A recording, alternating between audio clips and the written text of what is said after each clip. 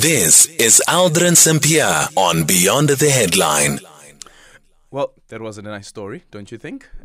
Speaks to the power of radio. Really appreciate your response as well to our listeners for listening and engaging on the content that we create for you on the show, and the positive response as well now that we got from H&M. Really appreciate that. 0614-104-107, and you can also drop me an X at Aldrin Sampear. So the air traffic controllers worldwide annually celebrate their professional day on the 20th of October, and today we tell you more about this profession. This, as International Day of Air Traffic Controllers, was created to commemorate the foundation anniversary of the International Federation of Air Traffic Controllers Association in 1961. Celebrating International Day of Air Traffic Controllers reminds people about the hard work men and women do on the ground to make air traffic safe. Patrick Sithole is an air traffic controller and now joins us on the line. Patrick, good afternoon, and thank you so much for making time for us. Good afternoon, Aldrin, and your listeners. Well, I have to say, when it comes to air traffic control, the last time we spoke to and then she was still the Deputy Minister of Transport, Chikunga, she was saying that we have one of the best rates when it comes to accidents, when it comes to air-related accidents, because ours is close to none. Hi, Patrick, are you there? Okay, I have lost you there, Aldrin. The last thing that I heard. Yes, I was just basically saying that what the Deputy Minister was pointing out was if you look at the rate of accidents that happen in our airspace, ours is close to none, which really speaks to the work that you guys are doing. Yes, that is true. So in South Africa so far, we haven't had any aircraft accident that was attributable, to HNS, meaning that the air traffic controllers that work for HNS, we have not made an error that actually ended up in an aircraft accident. So our track record is that huge. It's incredible. So tell us more about ATNS and also what you do as an air traffic controller.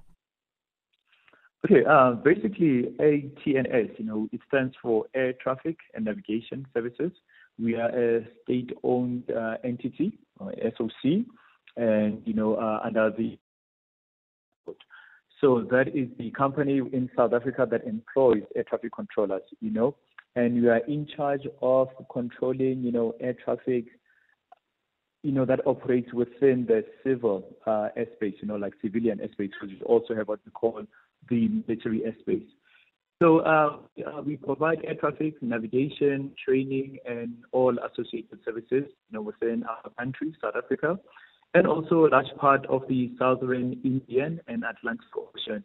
So basically, HNS is responsible for controlling air traffic, movement in about 6% of all space. And then myself, as an air traffic controller, I'm a air traffic controller that is based here at OR Tambo. And then basically my mandate is to ensure that, there are no aircraft accidents. You ensure that aircraft don't crash other aircraft, they don't crash into other obstacles, they don't crash into other vehicles or trucks that are operating obviously on the ground here at the airport. Basically, that's what we do.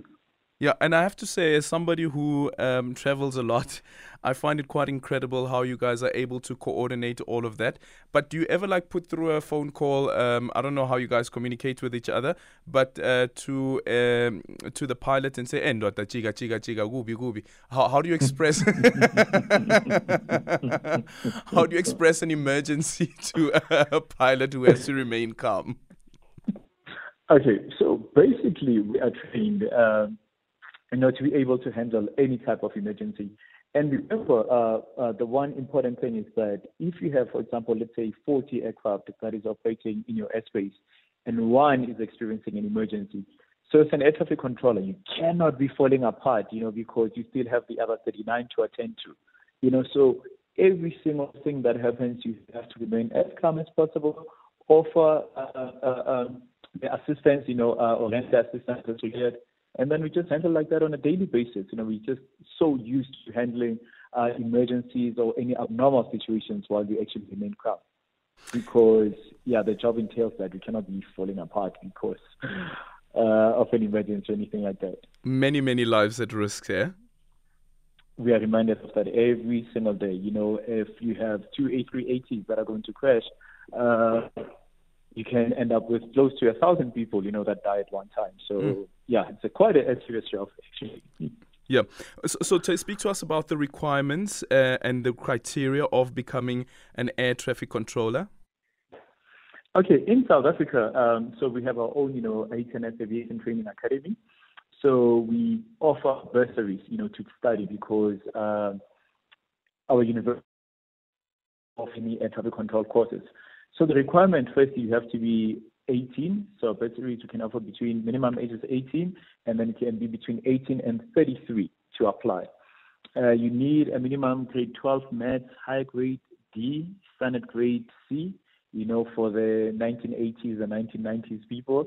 And then for the younger ones, it's level 4 upwards for maths and English.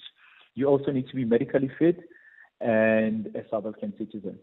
So the medically fit part is that, once our selection criteria, you'll end up, going to what we call our aviation doctors, to do a medical and then offer you with a Class C medical certificate to ensure that you're medically fit. Yeah.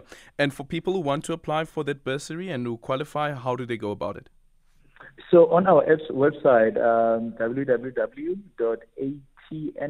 that's Alpha Tango November Sierra.com.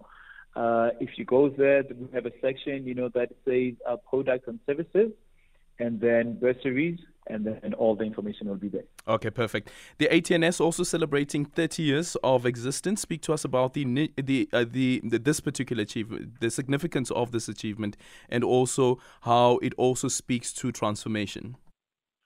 Okay, so in the past 30 years, initially, especially people from previous advantage backgrounds, they didn't even know that there was a profession in South Africa, for air traffic controllers, or they didn't even know what air traffic controller is. So what HNS has done is we go into these previously disadvantaged communities and we expose, the high school students, to aviation. And our plan, obviously, is to create a leadership pipeline through which, women and children can be capacitated and developed for upward mobility, including establishing programs for leadership development, such as bursaries, the one that we've spoken about, mentorships, and internships. The company also has adopted a comprehensive set of options for organizational support to promote women empowerment and gender equality. Of critical importance is to steadfastly create an organizational culture that is gender sensitive and ensures an attitude change. So HNS implements various women development intervention programs, including general assistant, personal assistant, and secretary development, management development, as well as lead development. And it is committed to skills development as part of the National Skills Development Strategy. This commitment is reflected in the organizational annual investment by funding core and non-core training initiatives. Okay. And unfortunately, Patrick, we've run out of time, but we really appreciate your time. Patrick Sithole there is an air traffic controller, and that conversation brought to you by the Air Traffic Navigation Services. Thank you so much, Patrick, for making time for us.